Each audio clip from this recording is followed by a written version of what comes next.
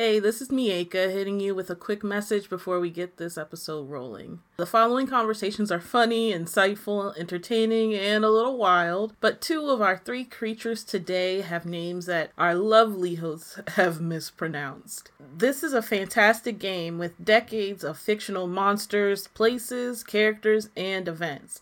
And we're all playing in an edition that has blown up and expanded to all sorts of people who have never picked up dice before 2016. So it's important for everyone to remember that we should never tease people for reading and experiencing new words. And we should be able to embrace the new creative thoughts and ideas that are brought to our tables by new players, new DMs, and anyone who may have learned the wrong pronunciations through decades of the telephone game with their friends. So I'm going to pipe in with the proper pronunciations when they come up. But you should know that if your DM, fellow players, or even yourself has a unique way of saying something, that it is all valid. None of this truly matters, and we should support and encourage everyone who is trying out a new language for the first time.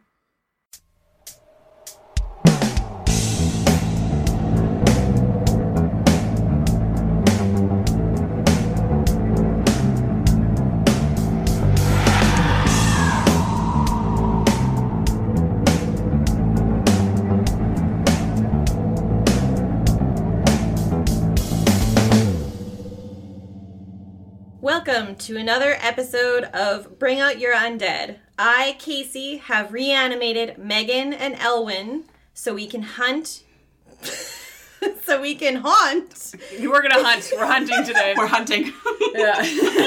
So we can haunt your speakers with our ghostly voices in this episode called When Poor Life Choices Become Afterlife Voices. This episode is going to focus on 3 classic D&D enemies who made bad decisions during their lifetimes and have returned as terrifying, malevolent undead. But before we get any further, I want to ask you, what is, in your opinion, the most terrifying creature from folklore, not including movies and TV? I feel like terrifying is the wrong word to use for us, to be honest with you. Yeah. Because I feel like we all of us read way too much smut.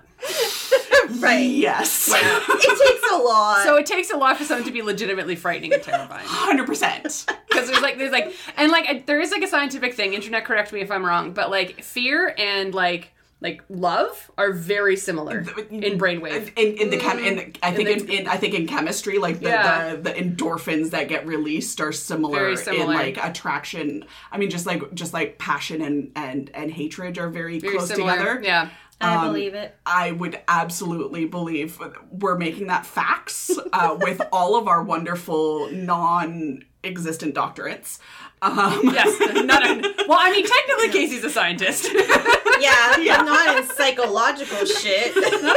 not in brain chemistry. No, unfortunately. But I understand where you're going with this question. So, like, to be honest, though, like, some of the most terrifying horror movies I've watched, ones that scare me the most, is things that are just unknown and bumps in the night.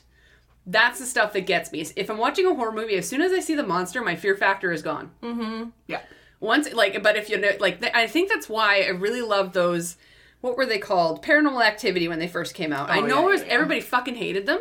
I fucking loved them. Yeah. The unknown and the invisible are fucking frightening. Yeah.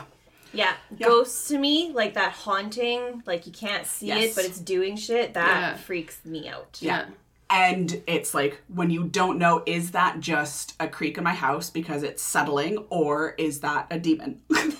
Yeah. Yeah. And it's like, even like possession stuff doesn't frighten me that much. No. Like, as soon as the possession happens, I'm like, that's nice. Yeah. It's the pre and then the after, where you don't see the evil that's like lurking around. That's when I get the most scared. That's fair.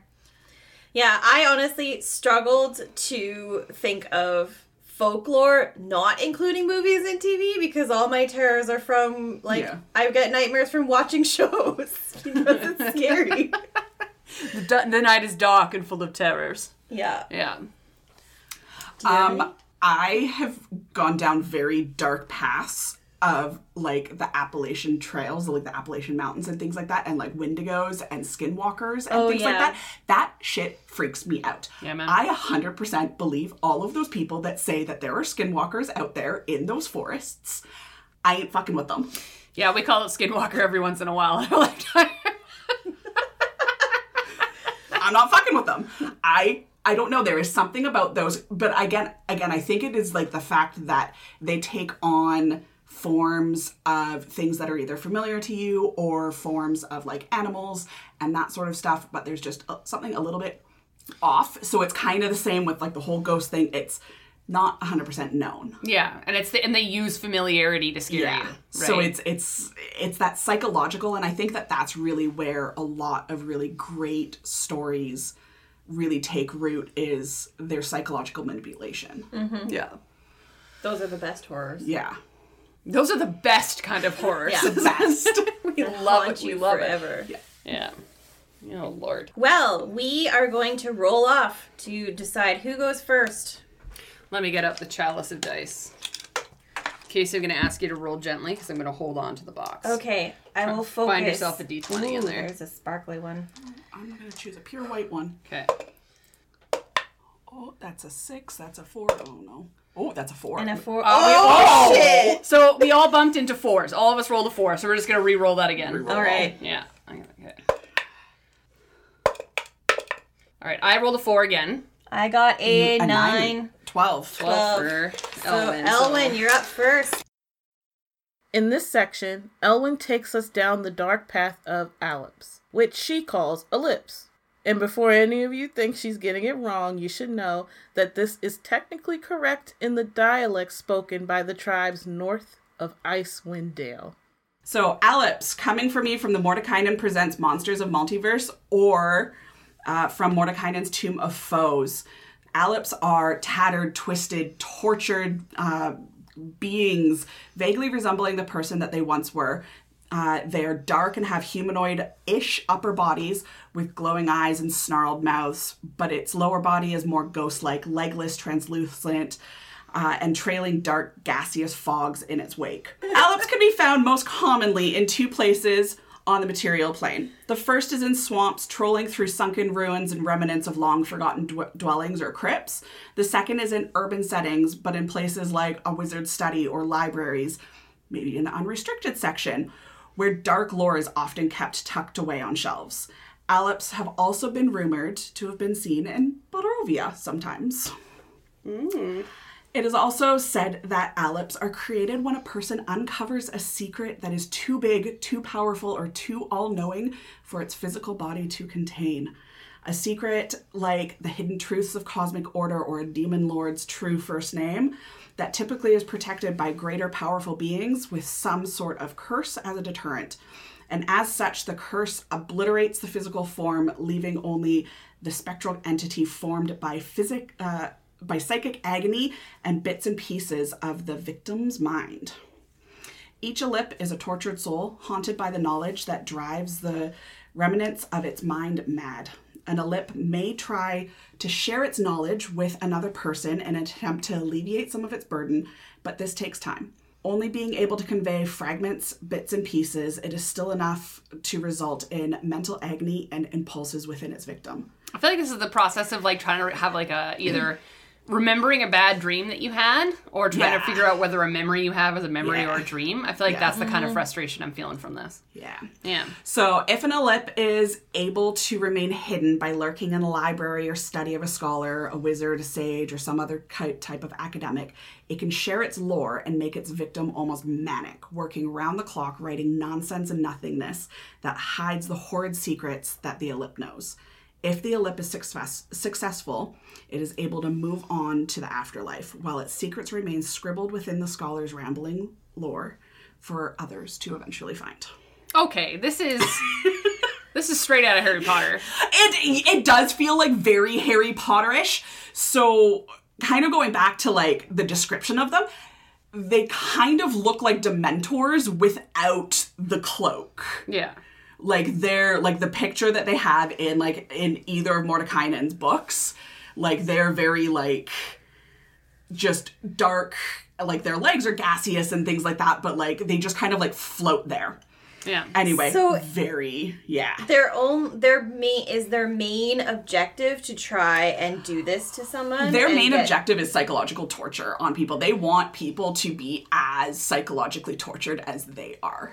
Great. So like their discovery of whatever secret they discovered, they're like, okay, well, if I have to feel this, somebody else needs to feel this. I feel like it's that guy that figured out that Tom Riddle was Voldemort, and it was just the scramble of the letters, which is not very secret, by the way.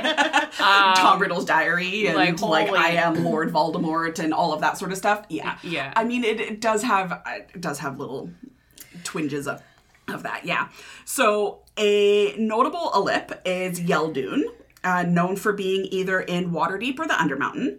Yeldoon would often fund parties to explore the Undermountain, and after acquiring a cursed item, it turned his interests into the dungeon of the Undermountain into an obsession. When Yeldoon died, he was buried in a crypt in the Undermountain, but thanks to the cursed item, he rose as an undead. His body as a white, and his soul as an Ellip. Yeldoon resides in the crypt on the second level of the Undermountain with all of his wealth and his cursed item to this day.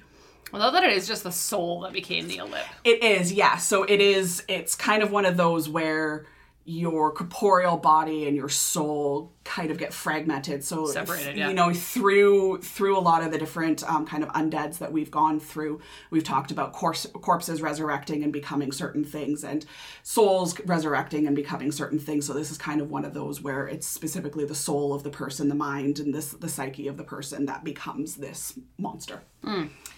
Yeah, so heading into the stat blocks of these guys. So they are a medium undead. They are typically neutral evil. They have a challenge rating of 5 with an AC of 13 and 40 hit points.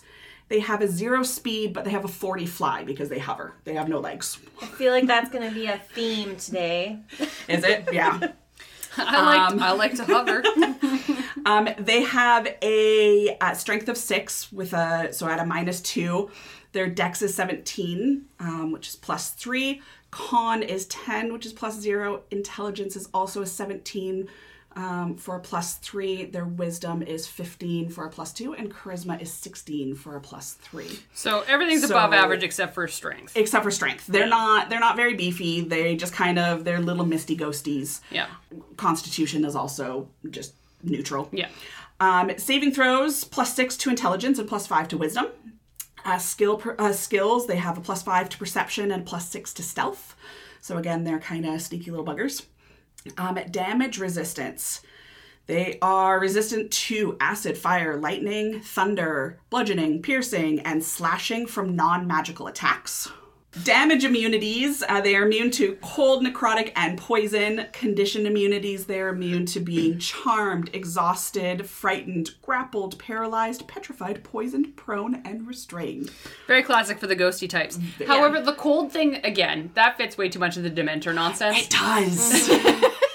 Yeah. The whole time I was reading these guys and I was like looking at them, I'm like, they're just a Dementor without a cloak. Yeah. Really are. And I mean, Dementors are all about like that psychological anguish as well. So I don't know, man. Yeah, it fits. Yeah. They have a 60-foot dark vision, and they also have a passive perception of 15. The languages that they know are whatever languages they knew in real life or in life. They've got incorporeal movement, so they can move through other creatures and objects as if they were difficult terrain, and it takes 5 or 1d10 force damage if it ends its turn inside of that object. Unusual nature, very common with our Undead series. They don't require air, food, drink, sleep, that sort of thing. Yeah. Classic. Mm-hmm. Actions. Ellipse have something called Maddening Touch. It is a melee spell attack with a +6 to hit and a 5-foot reach against one target. It is 17 points of psychic damage. They've also got Howling Babble, which recharges after every use on a 6. Each creature within 30 feet of the Ellip can hear it, must make a DC 14 Wisdom save throw. On a failed save, a target takes 12 psychic damage, and it is stunned until the end of the next turn. On a successful save, it takes half as much damage and isn't stunned. Constructs and undead are immune to this effect. Okay. And then it's also got Whispers of Compulsion. The Ellip chooses up to 3 creatures it can see within 60 feet of it. Each target must succeed on a DC 14 Wisdom save throw or take 12 psychic damage and must use its reaction to make a melee weapon attack against one creature of the Ellip's choice that the Ellip can see. Constructs and undead are immune to this effect. Up to 3. Up to 3. Mm-hmm. Up to 3. So you can just really fuck you up. Yeah, and with a wisdom save would be hard to make for any kind of like melee structured character. Any, like a barbarian making a wisdom save. Well, even a paladin is charisma or a paladin, based. yeah. Like it's like a lot of our magic users nowadays are charisma based, not necessarily wisdom. It's like only your wizards and shit. Yeah. Nowadays, which I think is again key because Harry Potter. Mm-hmm. But then again, people will argue that Harry Potter are sorcerers, not wizards, because they're born with magic, not learned. Correct. But, you know. I mean, there's internet, you can argue about that on a later date, but that's... Anyways. I just went Harry Potter themed with this one. I just feel like you're a wizard, Harry, flows off the tongue better than you're a sorcerer. You're a sorcerer. You're a saucy sorcerer. Yeah. This is true. All right, let's roll some dice to talk more. Let me get How are we going to use these? Let me get the chalice here. All right, we'll go on sparkly again. That's a D12. Oh, I got an 18. Oh, 19. boy. Ooh, 19. Okay, Elwyn 19, Megan 18. Me, I'm at like 13. a 13? Yeah. Okay, fine. Put the chalice away.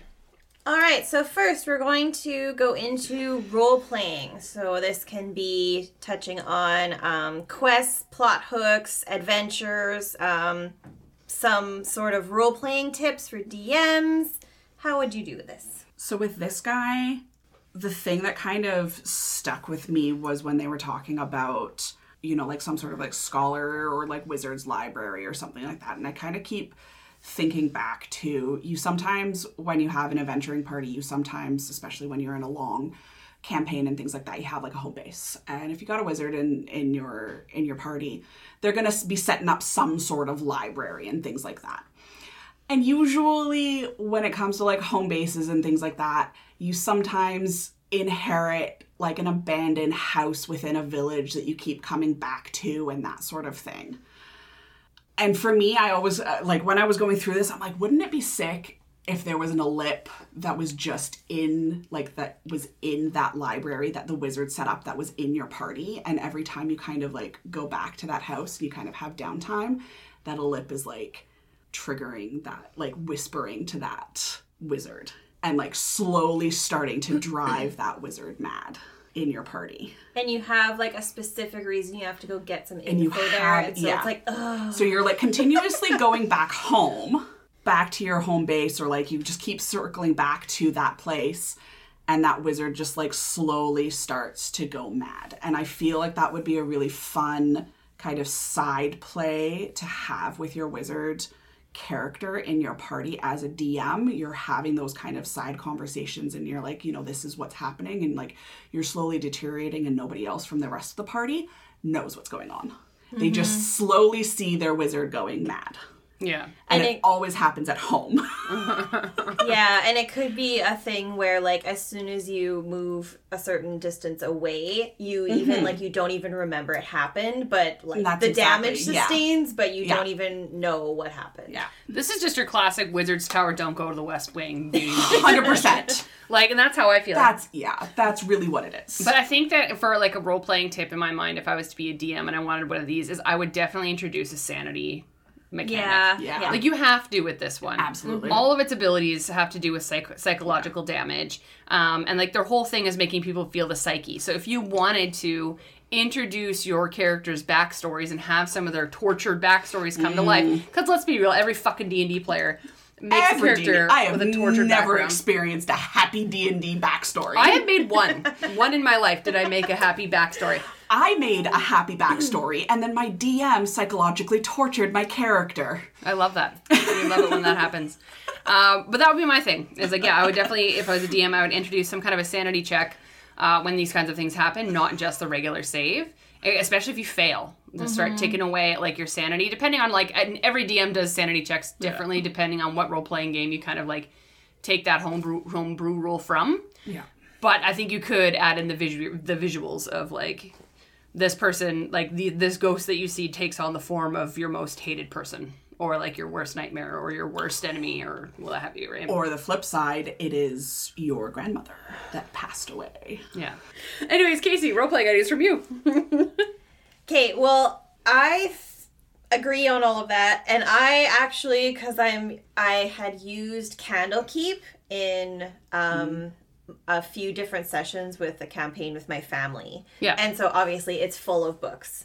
So I thought about potentially somebody hiding some sort of powerful thing in Candlekeep, and one of the, like, known sages was just doing their thing in Candlekeep, and it popped off. Yeah. And they become, like, one of these, and they're roaming Candlekeep, and, like, the other old dudes just don't know what to do. Yeah, like, they find a book within the library, open it up, and there's, like, a note from someone's lover, and that's the main secret that causes the ellipse to be created. Yeah.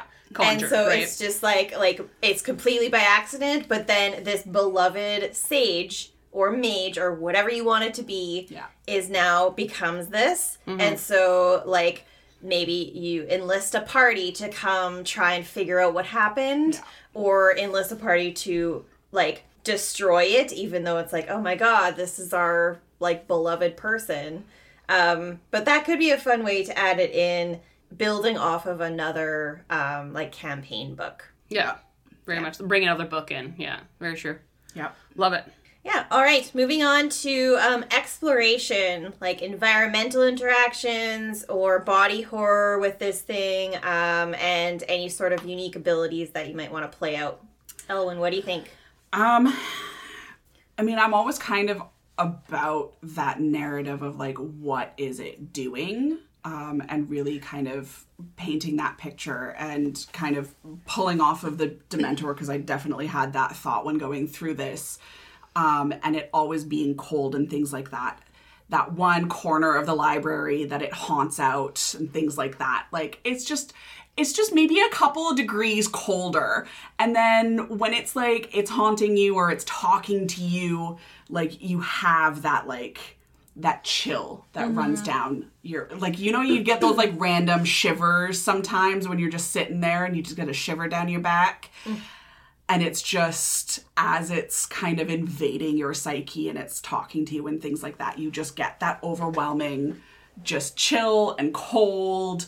And, you know, when it comes to, like, its spells and attacks and things like that, like, it's a lot of like, vocal, you know, howling babble and, like, whispers of compulsion and things like that.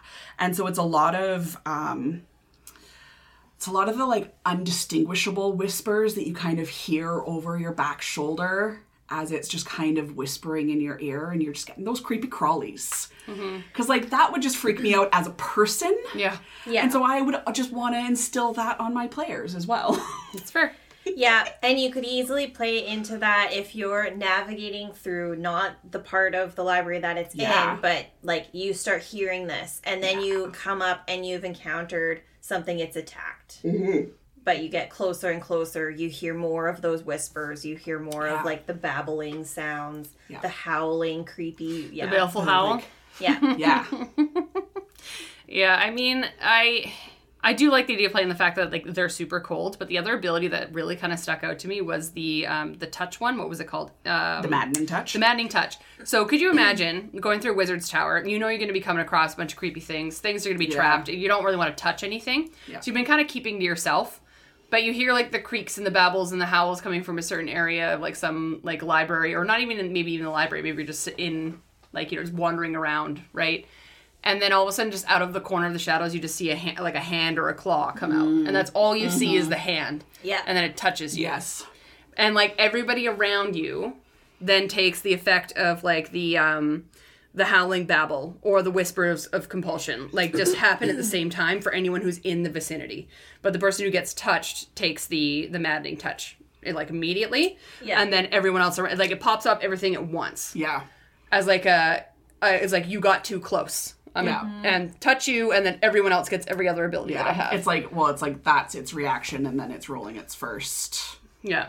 I'd like to point out to the audience that I pointed directly at Casey, and I said you were going to be... I felt it. I felt it a lot. Yeah, I wanted to creep her out as much as possible, so... Yes, but I'm always interested in how you would play out, like, melee attacks when you have something that's, like, a ghost or incorporeal. Because it's, like, it's not going to be, like, a big slash or a big, like, roundhouse. A weapon, right? You know? Yeah. And, like, you depicted it perfectly. It's going to be this slow, creepy, horrifying movement towards you. And just, like, they move their hand through your face. And then that's what happens. Yeah. Yeah. Absolutely. I think you could even use some of that, like, existential crisis feeling the closer you get to it. And I kind of like the idea, too, of them... The babbling is... You can't understand what they're saying. But the closer you get, you can actually discern what they're talking about. And it's something that you actually have to find out, or it triggers... like a side thing, like they mention a name, or one of the players knows, and then you realize that they are in this scenario because they found out a secret about like something to do with one of the players or the players' families. And so then it takes like a double take where it's like, wait, hold on, like what are they saying? And then you have to decide whether somebody does accept to like be attacked by this thing and see if you can resurrect them after. Like I'll take one for the team. Yeah. I don't know. That sparked in my mind. Love it. The body horror is pretty cool on it too. Like you could just like really play that out for when you actually see it. Like at first you see the hand and then they like move out of the shadows. Like it would be really crazy. And like their faces are like twisted in anguish and horror, and so for that to just like come out of the shadows ever so slowly to be revealed, really good dramatic entrance. We love a good dramatic entrance. we do yeah, and here on this podcast and in life we love a dramatic entrance. Flourish and allure for sure. Yeah, and so I guess we kind of touched on combat, about how to really play into the maddening touch and the sounds around those. Do you have anything to add on combat? No, I think we also kind of touched on, like, tactics or, like, how does it hunt and things like that. Like, it's going to lurk and it's going to wait. It's going to play it doesn't necessarily leave to go find something. It kind of waits for things to come to it. It's like a trapdoor spider. It lives its life. Like, it's living its own life, right? It is, but I mean, like, it kind of wants peace, so it is still trying to kind of move on to the afterlife. Yeah. But it knows, I don't even know if it knows, it might know, that it's got to play the long game. Like, it knows that it's got to drive that wizard mad to be able to kind of pass on its secrets and that sort of stuff. So it is going to be playing the long game. Yeah. So, if you are going to build this into a campaign and things like that, you could do it where, it is something, it is a sage or a mage that, has turned into this and you've had to figure it out. Or you could play the long game of, like, someone in your party is going to slowly start turning mad. Yeah, because they found a book that's because they found a book, or like it's just kind of haunting, or like they're always going to, one of the like the temple's libraries or something along those lines.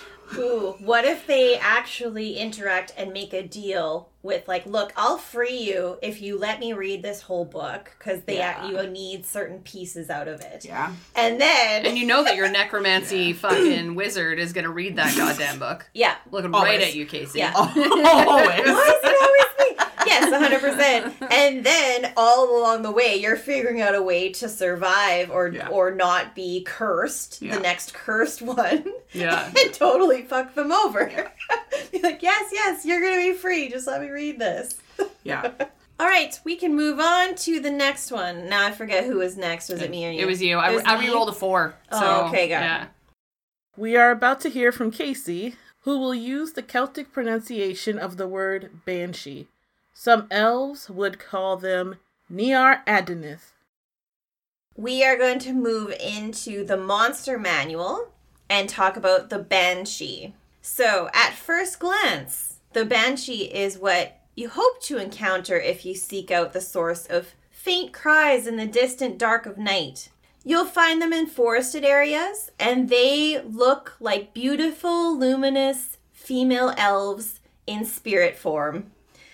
Having long white hair that flows all around their face, and a once regal white gown that has turned to rags and swirls around their body. You likely want to go up to them and interact with them and try to help them even. Hard pass. But then, the closer you get, you'll see the rotted, sunken flesh around the bone and red-rimmed eyes, and notice that it is, in fact, a incorporeal ghost. It's kind of like when you wake up in the morning after your drunk stupor is done, you're like, ah! Or it's like, and I've seen it on TikTok. It's like women go to the club and they like do their makeup and they do their hair. Yeah, and then all of a sudden like lights turn on. Or like half of the evening go to the bathroom and you catch a glimpse of yourself in the mirror and you're like, oh, Jesus Christ! Oh no, this is not what I thought. My face looks like it's melting. Yeah, maybe that. Every girl can relate. Yeah, you're welcome. So you will quickly find out that these are spiteful creatures. They are undead remnants of elves who use their beauty to corrupt and control others, receiving the Banshee's curse. They are fucking miserable. This divine wrath causes them to feel no gladness. In fact, they feel duress in the presence of the living, becoming more and more decayed and rotted in body and mind. So, outside of 5e, the Banshee is actually connected to Irish lore. It is very well known. It is known as the woman of the fairy mound, and referring to mounds of earth or stone over top of graves that are found in Irish countryside. And they are also known as the female spirit who heralds the death of a family member, usually haunting an area by screaming, shrieking, and wailing mournful Irish laments, also known as keening. She's always described with long hair that is white or possibly red, and those red-rimmed eyes are due to her constantly weeping. So depending on the region, a Banshee has a large height variance from unnaturally tall, but more commonly as very short, and that she can assume different female forms, sometimes young and sometimes very old. Banshees are limited to only 5 miles from where they were cursed and began their transformation into a banshee. They remember everything about their life, but still refuse to accept that they are the cause of their demise. You know what? I relate. Yeah. Living to denial. Living to denial. Not my fault. No, I will die on that hill. Literally. Literally. I will die and I will shriek on this Literally hill. On that fairy mound. Yeah. In fact, they are beauty hoarders. They are attracted to fine jewelry, art, and statues. And should they catch a glimpse of their own horrific appearance in like the reflection of something or in a mirror, they can be set into a rage. So they're a club girl. This is mid to late stage of the club. This is me on a Saturday morning at 4 a.m. Where is my McDonald's? Where's my McDonald's? Where'd my jewelry go? And dear God, what is that? Someone take off my shoes. Thank you. So let's get into some stats and abilities for the Banshee. As usual with undead, they have undead nature where they don't require air, food, drink, or sleep. These are medium undead, and they are chaotic evil. Their wispy robes bode no armor, landing them at an AC of only 12 and an average hit points of 58. They have a walking speed of 0 because they fly or hover for a speed of 40 feet, which is 10 feet faster than any typical player characters. Yeah. Same as the Ellip. Their highest stat is charisma at a +3 modifier, and all other stats are above or average or above average, except for strength. We're seeing a trend here too. It sits at a 1 or a -5 modifier. They are undead spirits, so they are not going to be standing in your way or throwing you across the room, and thankfully grappling you anytime soon. You're welcome, Megan. These ones are all right. Respectfully, die in a fire. Yeah.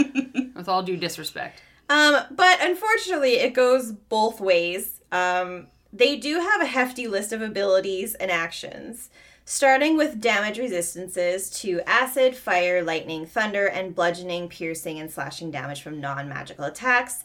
This is a trend too. They have immunity to cold, necrotic, and poison, and are also immune to the conditions of charmed, exhaustion, frightened, grappled, paralyzed, petrified, poisoned, prone, and restrained. So you're not going to be able to do much melee or interaction with them either. Yeah. Ghosts, am I right? Yeah. So that will certainly annoy your fighters and your barbarians as they waste a few rounds learning what actually works to hit them or like at least damage them in some way. Fair enough. In addition, they have dark vision of 60 feet, but a passive perception of only 10. It knows Common and Elvish, and that brings it to a CR of 4, which is a little bit lower than the Alip. They are able to magically sense the direction of living creatures that are not undead or constructs within that 5-mile radius they are bound to. The Banshee can move through other creatures and objects like difficult terrain with incorporeal movement. However, it will take that 1d10 force damage if it ends its turn inside the object. Classic. As actions, it does have that melee spell attack with Corrupting Touch. This can deal 3d6 plus 2 necrotic damage on a hit. But if you're using this undead, the other 2 abilities are much more fun than this one. You know, it's like, yeah, this is that Corrupting Touch, that like caress on the face. But then we have Horrifying Visage. Any non-undead creature within 60 feet that can see her must make a DC 13 Wisdom saving throw or be frightened for 1 minute. You can repeat the save at the end of each of your turns to end the frightened effect. But it's at disadvantage if the Banshee is within line of sight. So you almost will need, like I guess, being frightened, you can't move closer. You can only move away. Like, if you just sit there frightened and you keep staring at it in line of sight, you are going to be rolling with disadvantage forever. So it'll be interesting when the player actually learns that piece. Yeah. And if you succeed on ending it or something else causes it to end, you are immune to that for 24 hours. The next ability is Wail. So once per day, while not in sunlight, the Banshee releases a mournful wail. Any creature aside from undead and constructs within 30 feet must make a DC 13 con save. On a fail, the creature drops to 0 hit points. On a success, it takes 3d6 psychic damage.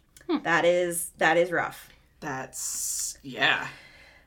So lastly, there is a variation of the Banshee in the Icewind Dale book when you find yourself in an elven tomb. This is the Lonelywood Banshee, a female elf warrior who was banished for being evil and selfish.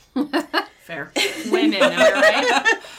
She haunts Lonelywood as the only Banshee to encounter, and if she is destroyed, she reforms in 24 hours within the forest. She is unable to escape her curse for eternity. It has the same abilities as I just described, but it also has a spectral longbow that shoots phantom arrows, but mechanically works the same as a regular longbow for a ranged attack. I understand there's probably more to this than just that simplicity of she was evil and selfish. But all I can imagine is that it was some guy that was just like, hey, like my wife told me to be home at 10 p.m. and gave me a curfew, and that's fucked. You know, and then she just fucking now has to live her life as this wailing banshee because this twat waffle couldn't make it home by 10 p.m. Yeah. You know, it just gives us a bad rap for just asking for our needs, you know? Yes. Like I just how selfish of us. Evil and selfish. Evil and selfish. Yeah. Lord. Yeah, and that is it for the summary on these. Let's roll to talk more. Let me get the chalice. I have a white dice this time. Purple and green. Get it. 11. 13 for Ellie, 11 for me, and 7 for Miss Casey. First once again. So, we'll kick things off with role-playing. Thoughts? Just the description of it, of just the Banshee, and...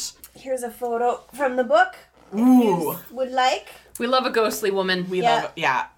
I like her hair color. I was gonna say, I'm like, that nice platinum blonde is blonde. real hard to get. Yeah, it really is. It makes her red-rimmed eyes just pop. Yeah, I'd kill for that hair color. Absolutely pop. Yeah, I'm gonna get some red eyeliner now. That silvery platinum. Yeah. Yeah. We love her. Yeah, it's just, I feel like it's one of those things that you could do that, you know, she's within a specific area of the forest or of kind of the area of the realm. You know, if she's in the forest, you're trekking along as a party down the path and you're just walking, and then all of a sudden you just see like this white in your peripheral. Mm-hmm. You don't quite know what it is. It could be moonlight. It could be. It could be a fluff. It could be something. It could be anything. And one person notices it and they're like, what was that? And everybody's like, it's fine. You're fine. It's nothing. It was nothing. And then somebody else sees it and somebody else sees it. And then all of a sudden you just see down the path 100 feet ahead of you. You just see somebody. You don't quite know what it is. And as you're approaching, that's kind of your encounter on it. Mm-hmm. Is, you know, you could really play up the fact that she is very haunting in her appearance and that sort of thing. So I think that would be like a really cool kind of just beginning of an encounter. You don't quite know why she's there. You know, it's possible that she is chaotically evil, so she is probably going to attack you in some way. She's going to scream at you. I mean, the saying screaming like a banshee exists for a reason. She's probably going to engage in some way, but you could have someone that tries to reason with her. Mm-hmm. Yeah, because I was going to say, like, she's going to lure you into her own turf.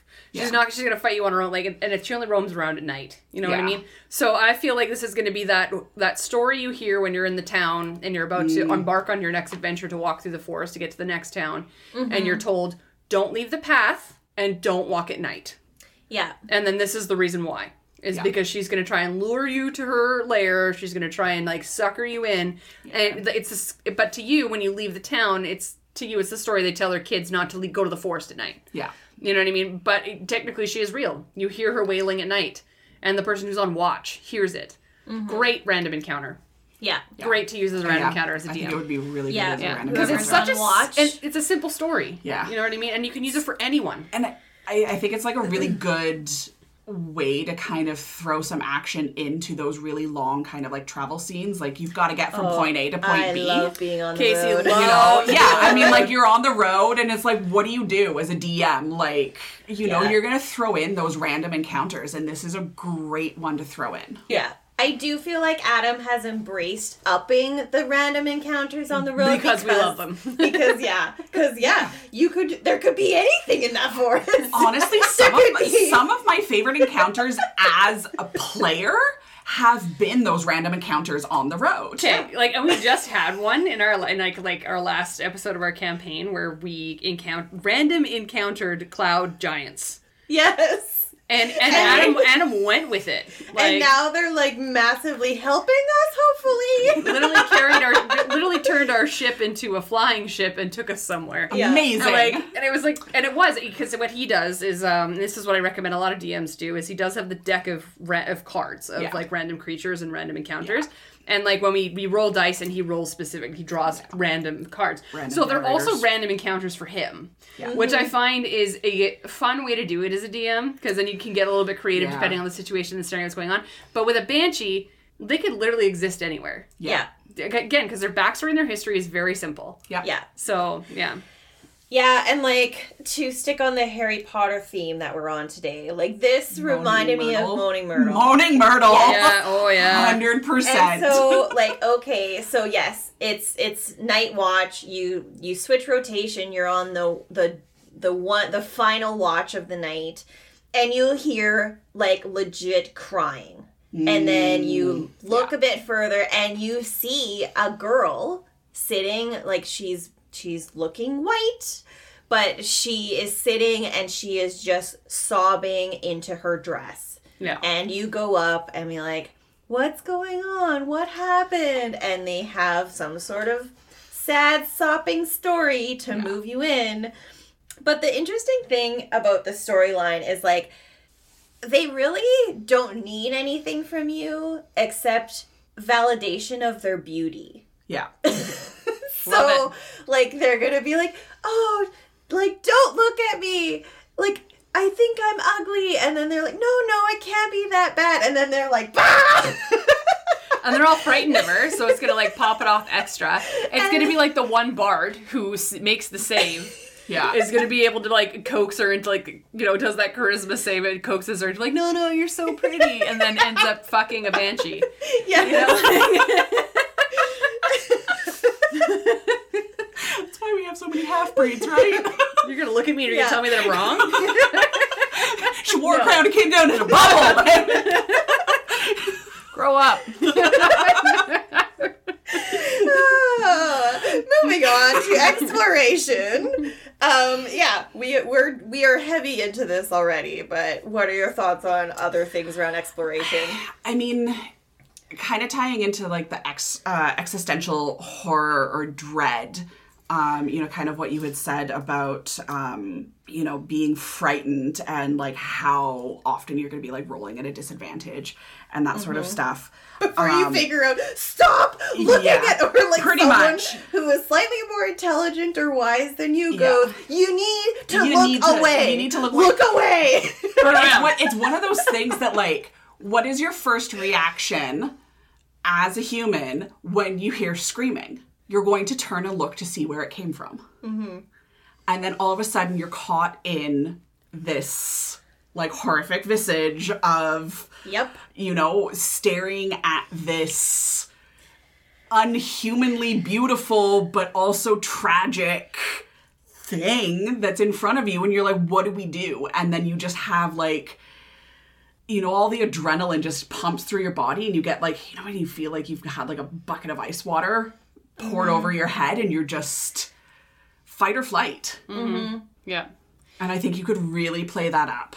Very much so. I like knowing that you're probably, at some point, someone's going to want to hunt one of these, you know? Yeah. And, like, not only hunt it, but, like, maybe it is connected to their sad backstory, that it's, like, their mom or their grandmother that they want to release and free from, like, their, you know, detrimental dread of, you know, being evil and selfish for wanting their husband home at 10 p.m.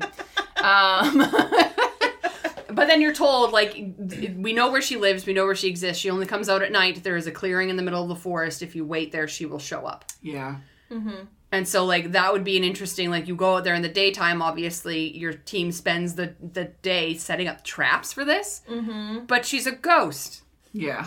Right? She can move through them. So it's kind of like, I feel like those who don't research them appropriately, it's going to be kind of like a calamitous and funny thing to deal with. They try and, like, set up a snare trap, but she doesn't have feet, so how could she walk over it? But I also feel like she'd be facetiously funny and, like, pretend that she stepped in it. Oh, no. Oh, save me! Save me! Oh my gosh. So. Absolutely. But yeah, I would definitely like, because again, their backstory is very simple, so you can throw it into anything. And the hunting one would be, I think, a really fun little, like, one shot to do. Mm-hmm. Yeah. I like to, like, you could throw in as well, like, those mounds that they generally are around. You could throw that in to see if your players pick up on it. You open up to a clearing, and there's all these mounds that are unmarked because it was a mass grave after a war. And so they've created these mounds and she resides in there. I also like, it just occurred to me too, this is maybe sliding into combat a little bit, but the horrifying visage when, like, people see her and then are horrified and actually do get frightened. For the first time, yeah. I feel like she would also, you could roleplay her to continue moving closer to those people. It's like, what do you mean? Why do you don't like how I look? And so, like, totally continually closing the gap towards. Yes. Because normally it's like, haha, you can't get close to me. But I feel like she will then come up to try and use that corrupting touch and being like, no, love me. Because she also wants that validation. Yes. Oh, Lord. And so she's going to be moving along. Yeah. This poor girl just wants to be loved. Yeah. You know? Yeah.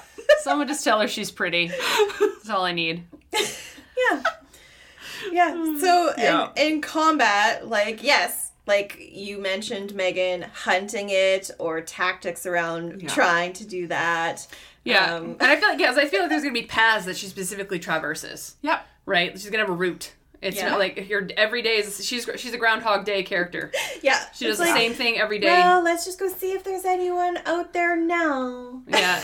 But everybody knows not to go to those areas, so now she is moving around and crying to herself because she is legitimately now alone because everyone exited the area. Yeah. But give her a wide berth and now she just it's like literally a wide berth of like the village of this closed area where no one goes. Yeah. And so anyone that walks into it, she's almost going to be excited that somebody is there. So to your point, a friend. Yeah, exactly, right? And I was like, if we went back to roleplay, that's something I would probably play into. It would be like, she's just so excited somebody is in her space. Yeah. Yeah. Like, but also fucking wants to kill you because you're pretty. Or like, could you imagine? Oh, Like, because everyone always plays, if you're playing a female character, sometimes you always have that player who is just like existentially gorgeous. Yeah. Like, so, and that player specifically, she just especially hates. when you're playing an elf. Yeah, and like, so there's going to be a vendetta. There's going to be that jealousy of like, you are an elf like I was, and you are beautiful like I was. Yeah, and I'm gonna take your husband. I'm gonna make everybody love me and hate you.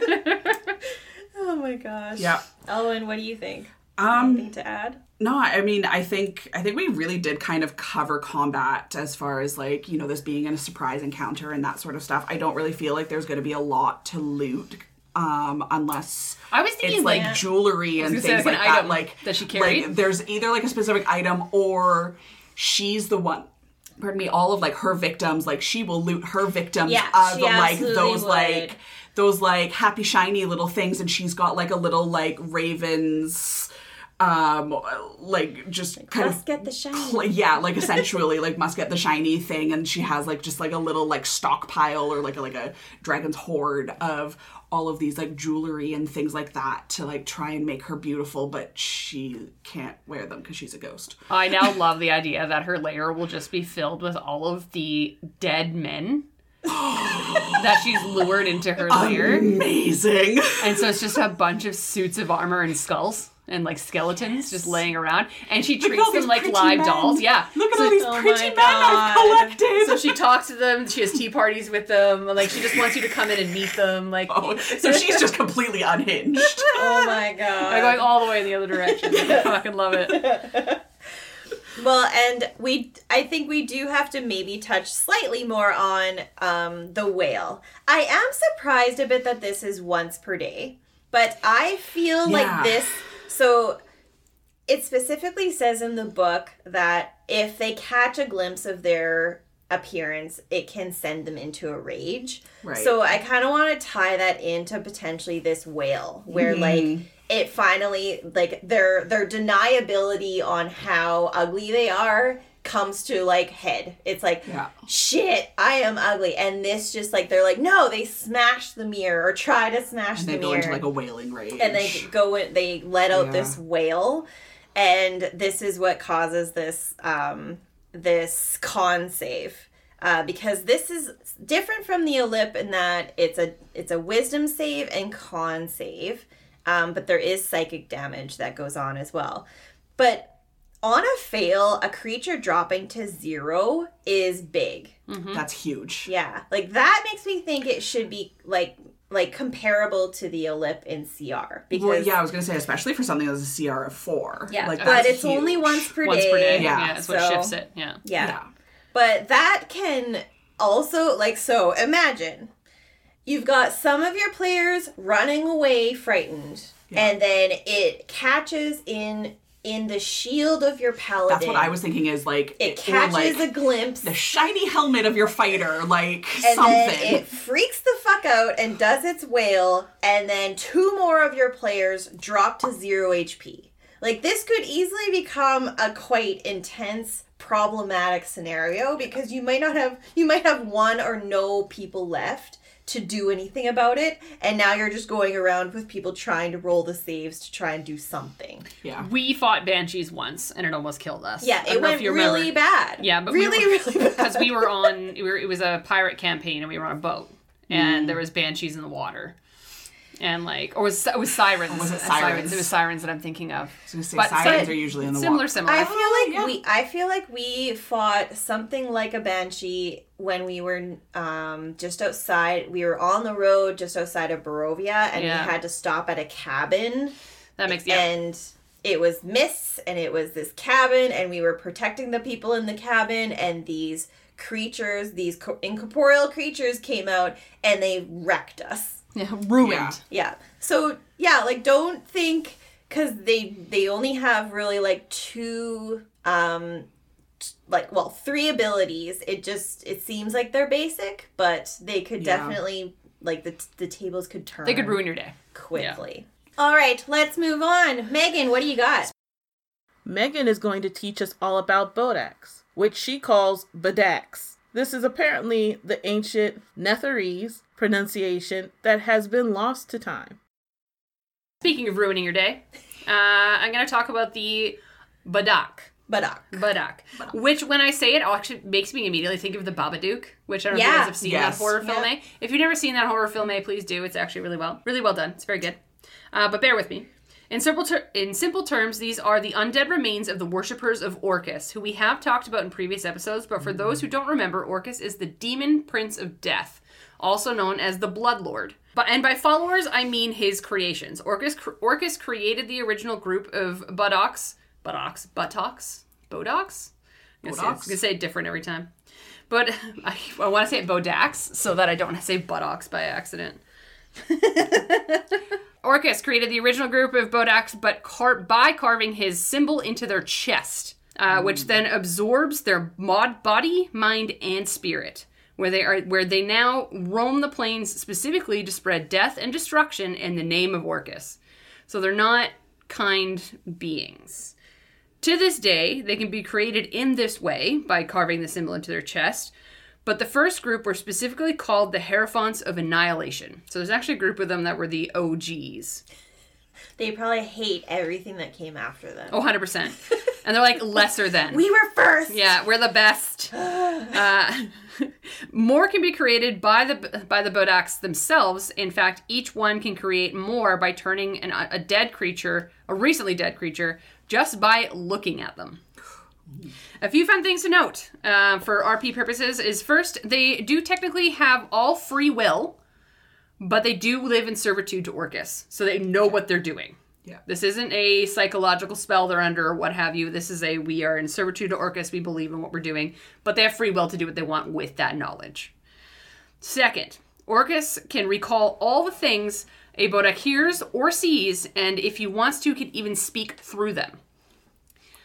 Third, they have some recollection of their previous life. In fact, their own personal side quest is to rid the realm of their allies and enemies to remove any connection they have to the living planes. Interesting. So that's what I mean by they have free will, is they have this weird little side goal of I don't want any connection or lively connection to this realm. So they are actually, if they see an ally or a friend that they once had, they will kill that person. Yeah. Oh, God. Okay. I must say... The trauma. I will stop and say now that they don't look like their previous selves. So when you look at the imagery in the book, they kind of do look like the Dementor, but they do have legs and arms. And the face is an elongated mouth that kind of looks like, that Scream painting where he's holding his hands and holding his face, his hands and screaming. Yeah. That's what they look like. Okay. But they have the long fingernails like Undead should. Yeah. And they have the really, really creepy toe claws. Okay. They're little goblins, basically. Yeah. But with long cloak. Okay. But with legs. So they walk. They don't hover, unlike Yells. Oh. Yeah. Theme broken. Yep, theme is broken. You were meant to go last. I know. Sorry. The fourth thing is, due to the corrupted nature of their soul, nothing can bring them back except for potentially a wish spell. And even then, I feel like as a DM, you could use your discretion on how awesome they are when they return. Yeah. Because when they flip, they are cognizant. They know who they were. Yeah. They have a side goal of murdering and killing everybody that they once loved and hated. Yeah. So if you were to wish them back, they're going to have a memory of that. Yeah.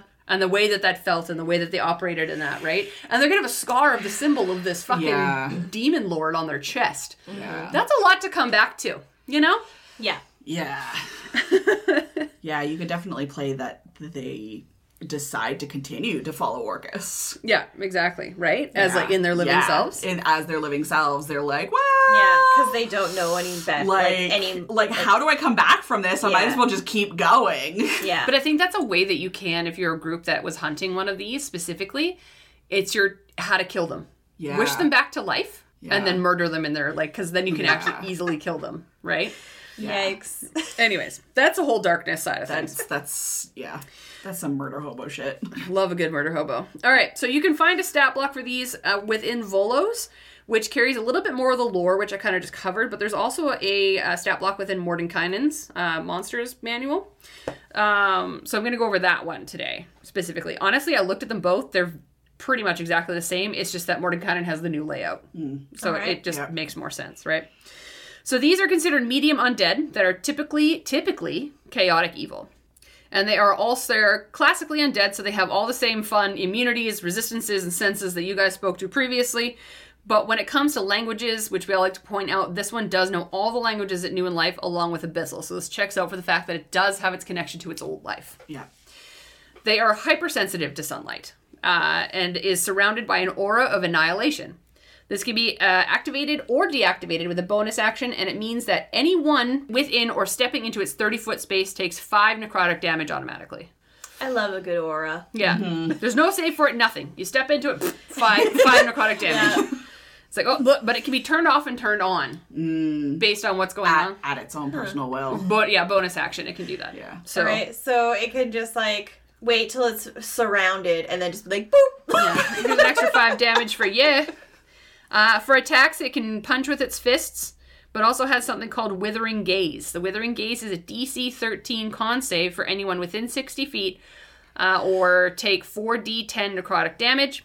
But the most fearsome part of these, and is what I think makes it a CR6, because technically right now they feel very similar to your guys's. Mm-hmm. So what I feel makes it the CR6 is what's called Death Gaze. Mm-hmm. If a creature within 30 feet of the Bodak can see its eyes, so let's see, you're standing and you can see its face. Mm-hmm.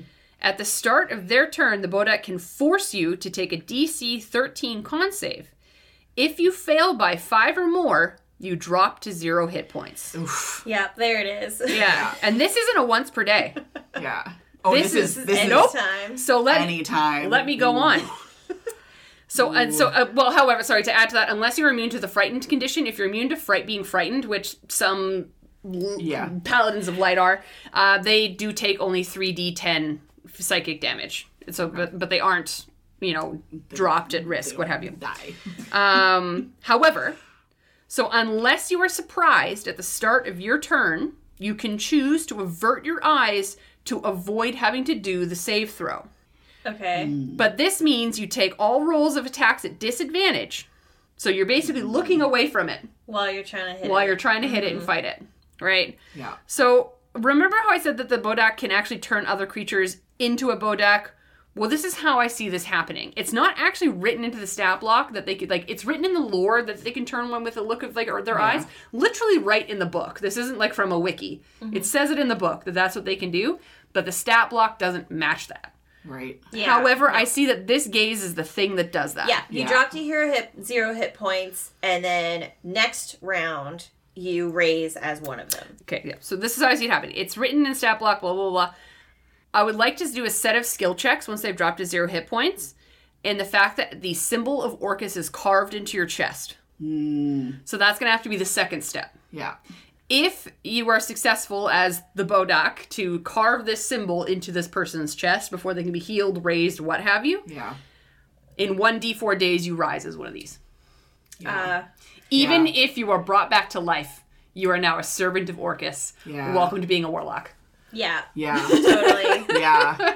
And that scar just like gets gnarled and like more irritated in say those a little days. bit red, a little bit itchy, like it just starts all of a to sudden like leech further, and you can't do anything about it. Like you've been healed to fuck. You've been all divine intervention, restoration, divine intervention. Nothing worked. Just blessed by everyone. Now you fucked. Yeah. So, and again, that last portion is not canonically written. Yeah. That's just how I see it happening because of how the lore reads. Well, like I would definitely feel like there would have to be some sort of Orca symbol just to kind of go with because it's the how symbol, everybody else. Because it's written in the lore that the symbol is what pulls in their soul. Yes. So it's a binding spell. Yeah, you're basically saying, Orcus, this is yours. Yeah. Like. Yeah, and if he's licked it, it's his. Yeah, 100%. Ew. But you gotta build it into the abilities because like it's a big thing of what they are and how they spread. Yep. So I like That's how they spread the word of Orcus. All right, we better follow the rules and roll before we get too far into the nonsense. All right, let me get the chalice. Okay, I'm going pink this time. I'll go green. Okay, why am I rolling fours today, ladies? It's okay, I just rolled a natural 1. Alright, so I'm going first, then Megan, then Elwin. Okay, so role-playing this. I like how I'm like, this guy, because instantly I think male is going to be an asshole. 100%. Whereas, like, the wailing banshee is this like, man whore. I'm like, yo, no. Is running around spreading his feet. Damn man. Yeah. He's going to be an asshole. Checks He's going to be arrogant as fuck. His name is like Chad or something. It's Kevin, Chad. It's always Chad. It's always a Chad. Mike. Fuck Chad. Anyway, where was I going with that? I don't know. Role-playing ideas, my guy. Role-playing this guy. Yes. So, imagine. Okay, so you're going to stroll in and you might even try to engage in conversation with the party that you'll walk into the party. And then in your interactions, you will have the opportunity to do that effect where potentially things can drop to 0. And I want to believe that everybody fails except like that fucking elf that doesn't. And so like everybody just like drops to 0 hit points because they like if you don't beat by 5, right? Yep. And then it's like, oh shit. Sorry, if you fail by 5. If you fail by 5. By more than 5. So so the spell save gives 13, so if you roll an 8 or lower, okay, you will drop to 0 hit points. Yeah, so it's possible. Yeah. And that just, like, levels the playing field so fast. Then you are actually forcing whichever players are left standing, if 1 or 2, to... become a healer. Become a healer or, make some really difficult decisions on what the hell they're going to do about this thing. So I would just roleplay it as this arrogant prick that is just trying to convert more. So it's like, perfect. Let's go in. And... we'll walk in and start doing what you described, Megan. Mm-hmm. While the poor elf that succeeded is like, what is it doing now? Well, I need to try it. And then, like, all hell breaking loose. It's happening and they need to make a decision on what they're doing. The best part I see, like, in my head, if you were to describe this too, is like it does its 60-foot thing. 3 or 4 of them drop to the ground to 0 hit points. And then it just starts carving the symbol into the air. But it's carving the symbol on all 3 of them at the same time. So the one healer that's left is required to make a choice of who they heal and who they bring back and who they save. Yep. Yeah.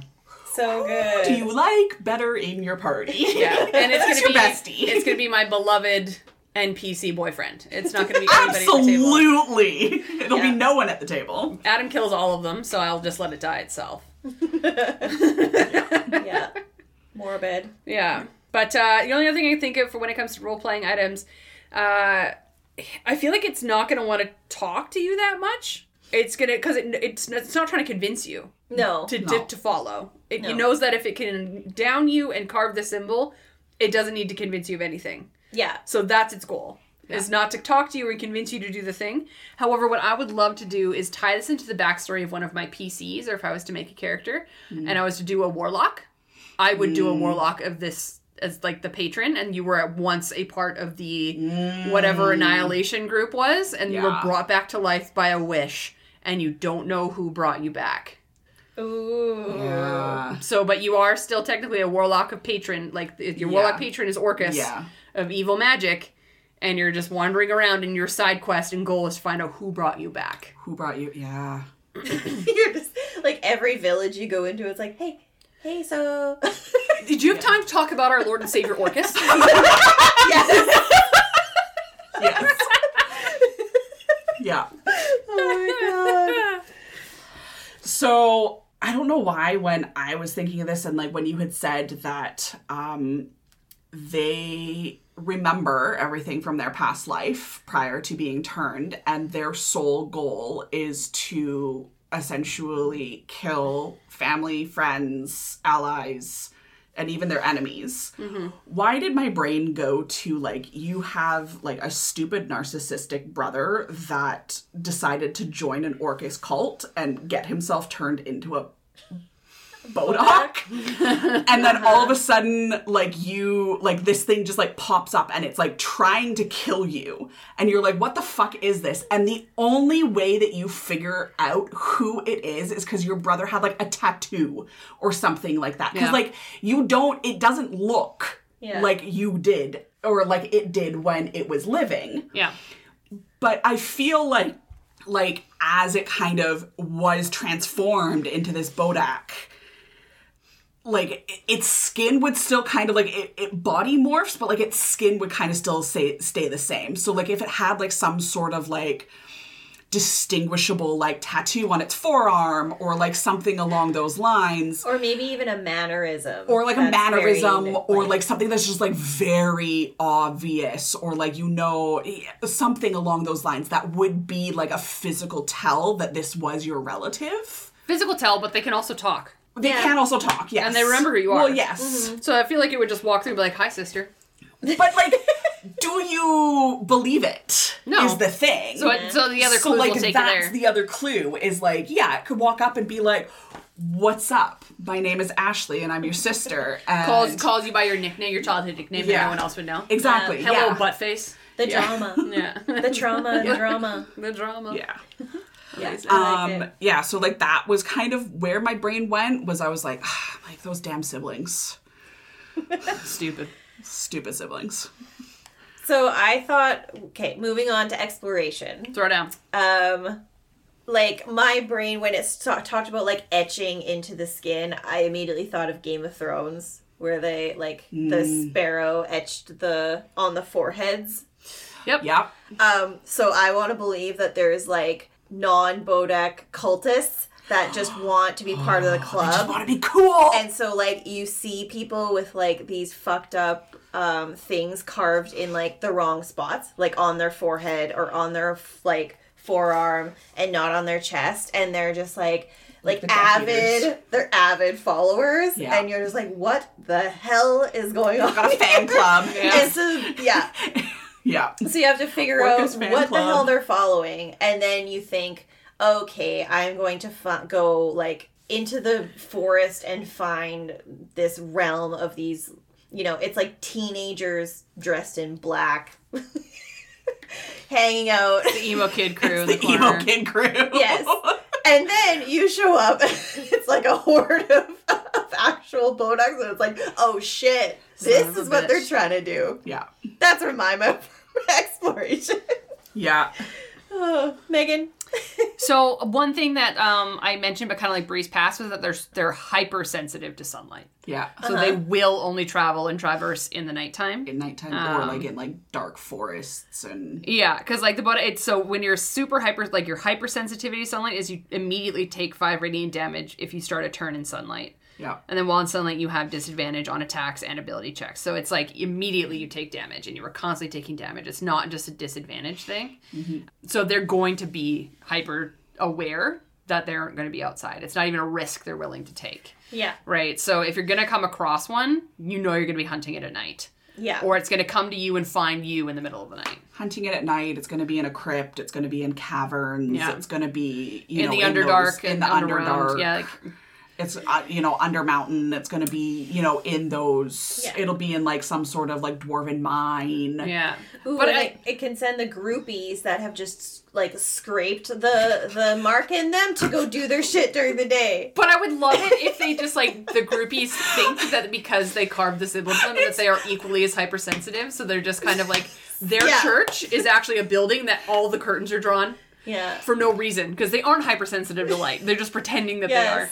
So, and that's how you figure out that they're fake, is they end up, like, walking outside, and you're just like, you son of a bitch. Yeah.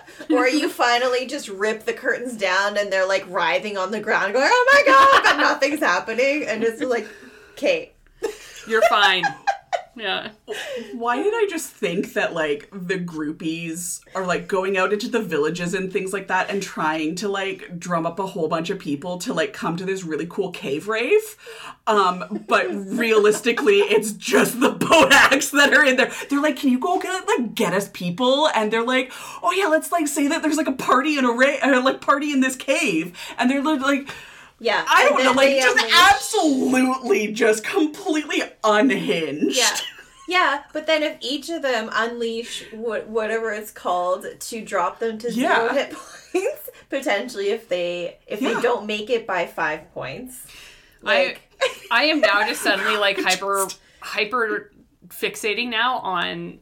Do you know what was the fucking movie with a Lestat where he was the singer...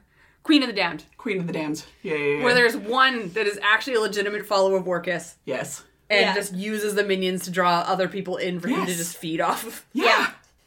Absolutely. Right? That's kind of like what I was thinking. It's just like, it's like all of these groupies are just like going out there to bring them to this one cave that this one Bodak is in. Yeah. Yeah.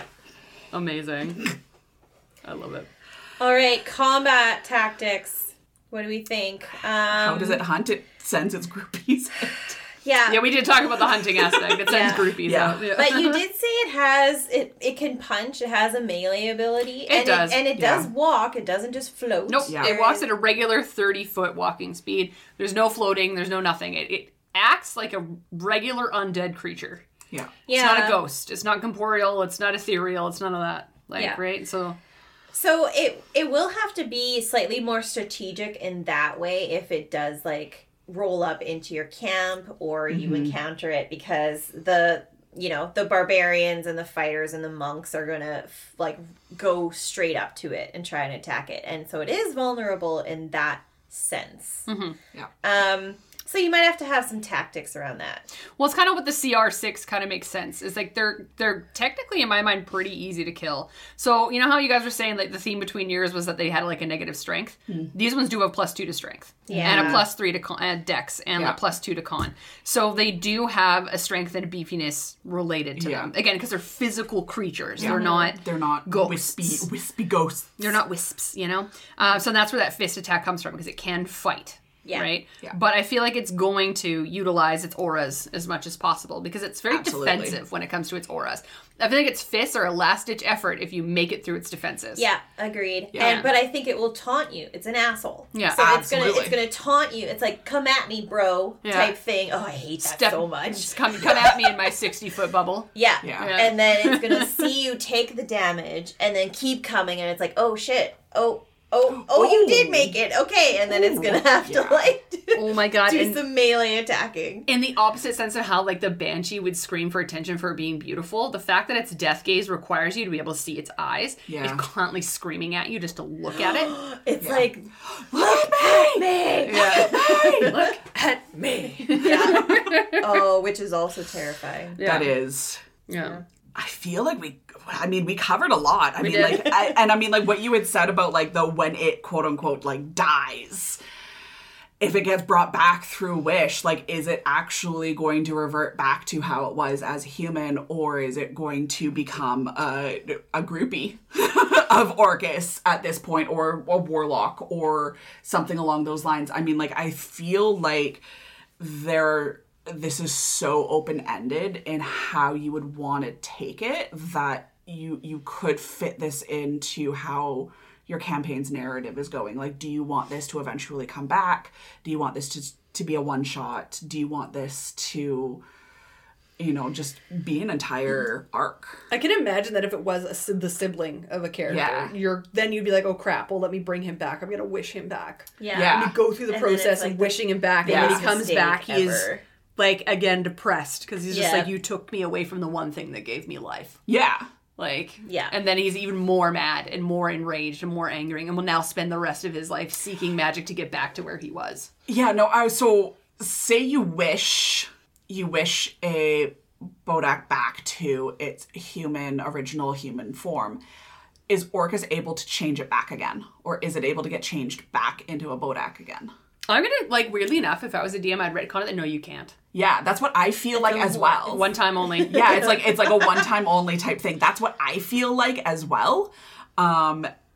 Just to pile on that psychological torture. Yeah. Oh, and then it could just seek higher power because of the rejection, and it can become your long game big bad evil guy. Yeah. It comes back, you forget about it. The player's like, yeah, I fucked that up. My brother's gone. Yeah, I'll just have to live with that. Yeah. And then, 2 years into the campaign, guess who you're fighting? Yeah. Come back for revenge. You forgot your sibling existed. It's been great. Yeah. How wonderful for you. Yeah.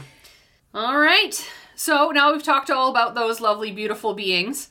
On a scale of 1 to 10 bad decisions, how would you rank these creatures as a part of the undead landscape in D&D 5th edition? Starting with the Ellip. So, I feel like with the Ellip, it didn't knowingly come across this secret. No. Not necessarily. Like, usually it was in a library and it was reading through a tome and it read the wrong thing. Like, it was in the wrong part of the of the restricted section, and like shit happened and it was like, oh fuck. So I feel like it's not really ranked high on like the whole like bad decision. Now, you could play it that if it was actively going out to look for that secret, you're stupid. But then again, it doesn't change its abilities. So if you're looking at it as it stands. Yeah. Like, I agree. I would give it like a 3 from a scale of like 1 to just this is an annoying wisp I have to deal with at some point in my life. 2. Yeah. It's a 2 on a bad decision because it's like a... Just poor decisions were made. Yeah. Yeah. What about you, Casey? If I wanted to play up the, long game torture of potentially an NPC in the background or a player character, like, You're a big bad evil being guy. corrupted, Yeah. I'd raise it to a 4. Okay. Yeah. All right. Okay. All right. Acceptable.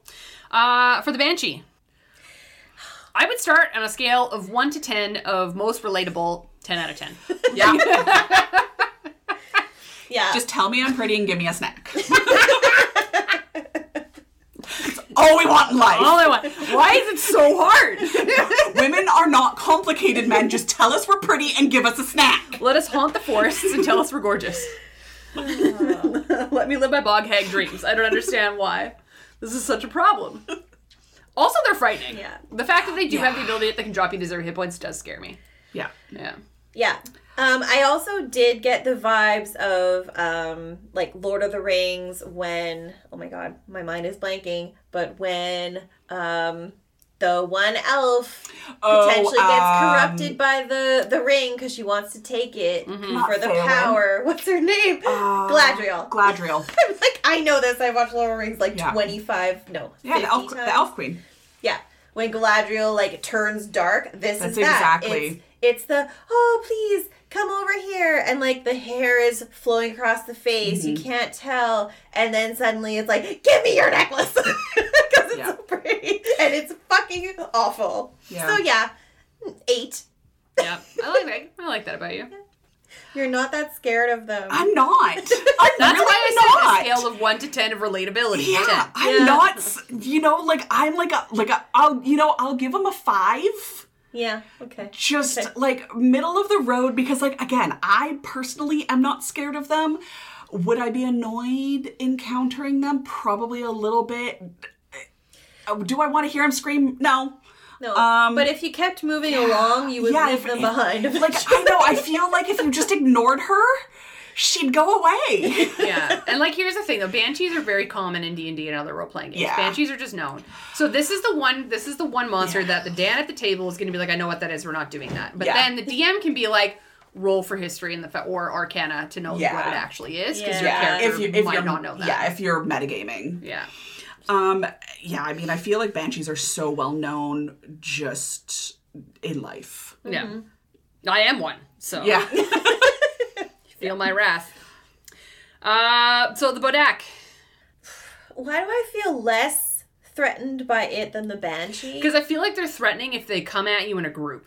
Yeah. Because here's the thing. Yes, its abilities are not that scary, but here's the thing. So the Banshee, with its drop to 0 hit points ability, once per day. Yeah. This one can do it. It's a gaze thing. It can look at you. So here's the thing.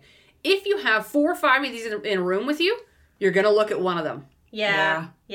So you might gaze away from one of them, but there's going to be another one standing right there. Yeah, that is where the bad decisions goes to, like... Yeah. And if we are considering these as to be very cultisty, there's going to be a group of them. I know. I was going to say 8 because I was like, it's never good. It's never a good decision to join a cult, guys. It's true. It's true. Yeah. From a scale of 1 to 10, don't join a cult, 10 out of 10. 100%. Yeah. Now it's time to close the casket on this part of our conversation on Undead in D&D 5th edition. If you'd like to discuss what you've heard here today, you can find us on Facebook, Instagram, and r/It's a Mimic. For more episodes on monsters and other D&D topics, you can find us on Apple Podcasts, Spotify, and YouTube, or wherever you listen to your podcasts. Thanks for listening to this episode of Bring Out Your Undead. If you'd like to support us, we have a donate button on our website, www.itsamimic.com, as well as a store and a Patreon. You can check the show notes for details. Thanks again for listening to It's a Mimic, where you never know what you're going to get.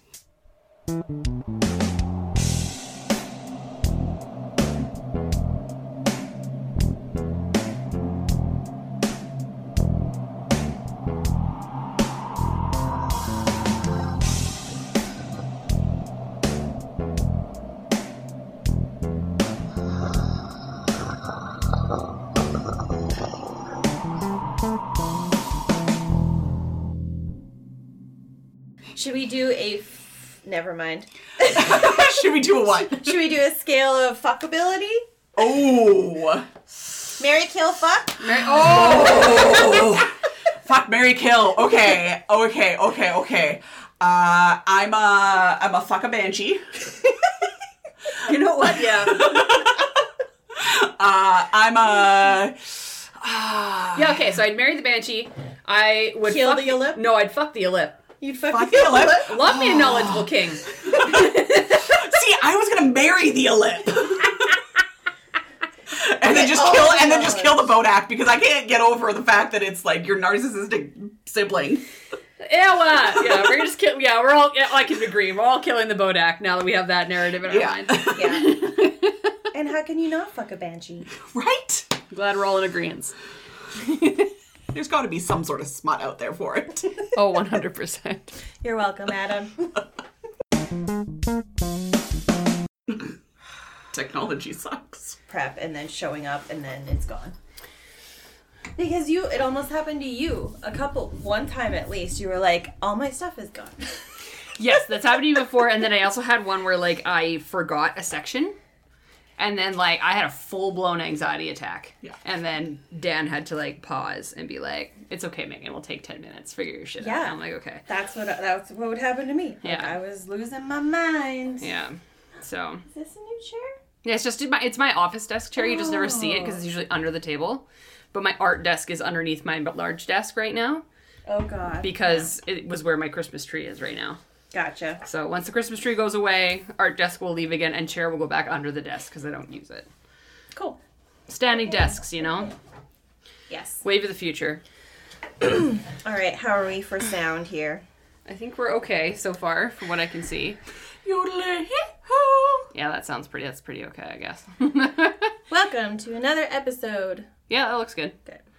I thought you were starting right away. I was like, just jump right in there. No warning. Okay. I happily don't have any words that I need to try and practice before. That's usually what what I do for sound check is like, I don't think this fucked up word. I don't think I have either. I also, because the thumping on this thing is... This doesn't work? Okay. Yeah, so I specifically put a thinner. That's why mine's behind. I put a thinner blanket here so that's balancing a little more. Okay. Don't trust myself to put red wine on a white blanket. Okay, this is my taco blanket. It can get destroyed. I don't care. No. Taco... No. It's literally just a circle that looks like a taco shell, but the bottom is white. And do we have dice? Shit. This is the very, very first time ever that I have thought of it before we started. These are all D10s. Give me a second here. They're my L5R dice, so just give me a sec. No, Mo. You can't make everyone happy. You're not a taco. No, he is not a taco. No.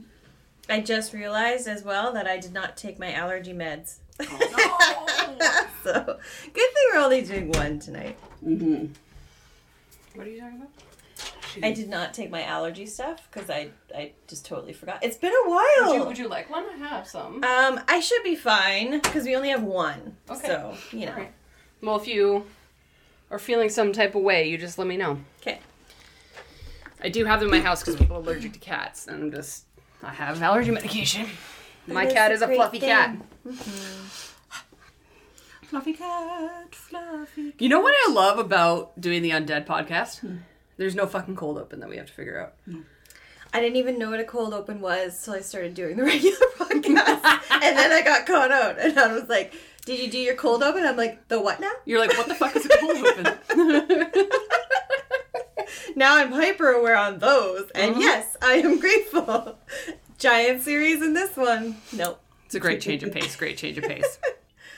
Are we ready? Yep. So we're going to talk about Alips. I have a feeling that Adam might budge in and say that I'm pronouncing that wrong. I mean, it's either Alip or Olip. And I was going to say Alip.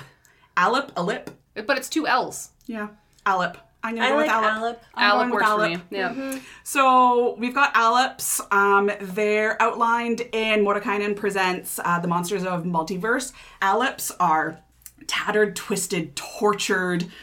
They vaguely resemble the person that they once were. They are dark and have humanoid upper bodies with glowing eyes and a snarled mouth, but its lower body is more like ghost-like. Legless, translucent, ethereal. They're trailing in Sorry, dark... say that word again. Ethereal? Ethereal? Ethereal. Ethereal? Ethereal? Ethereal? Never in my life did I think I would correct somebody on their pronunciation of something. Ethereal? Ethereal. I've always said ethereal. You know what? That sounds like my grandmother's name, but that's fine. Ethereal. Now we know. Okay. Let's try this all over again. You're doing fine. No, okay. I'm just here to correct you and tell you you're wrong. Take two.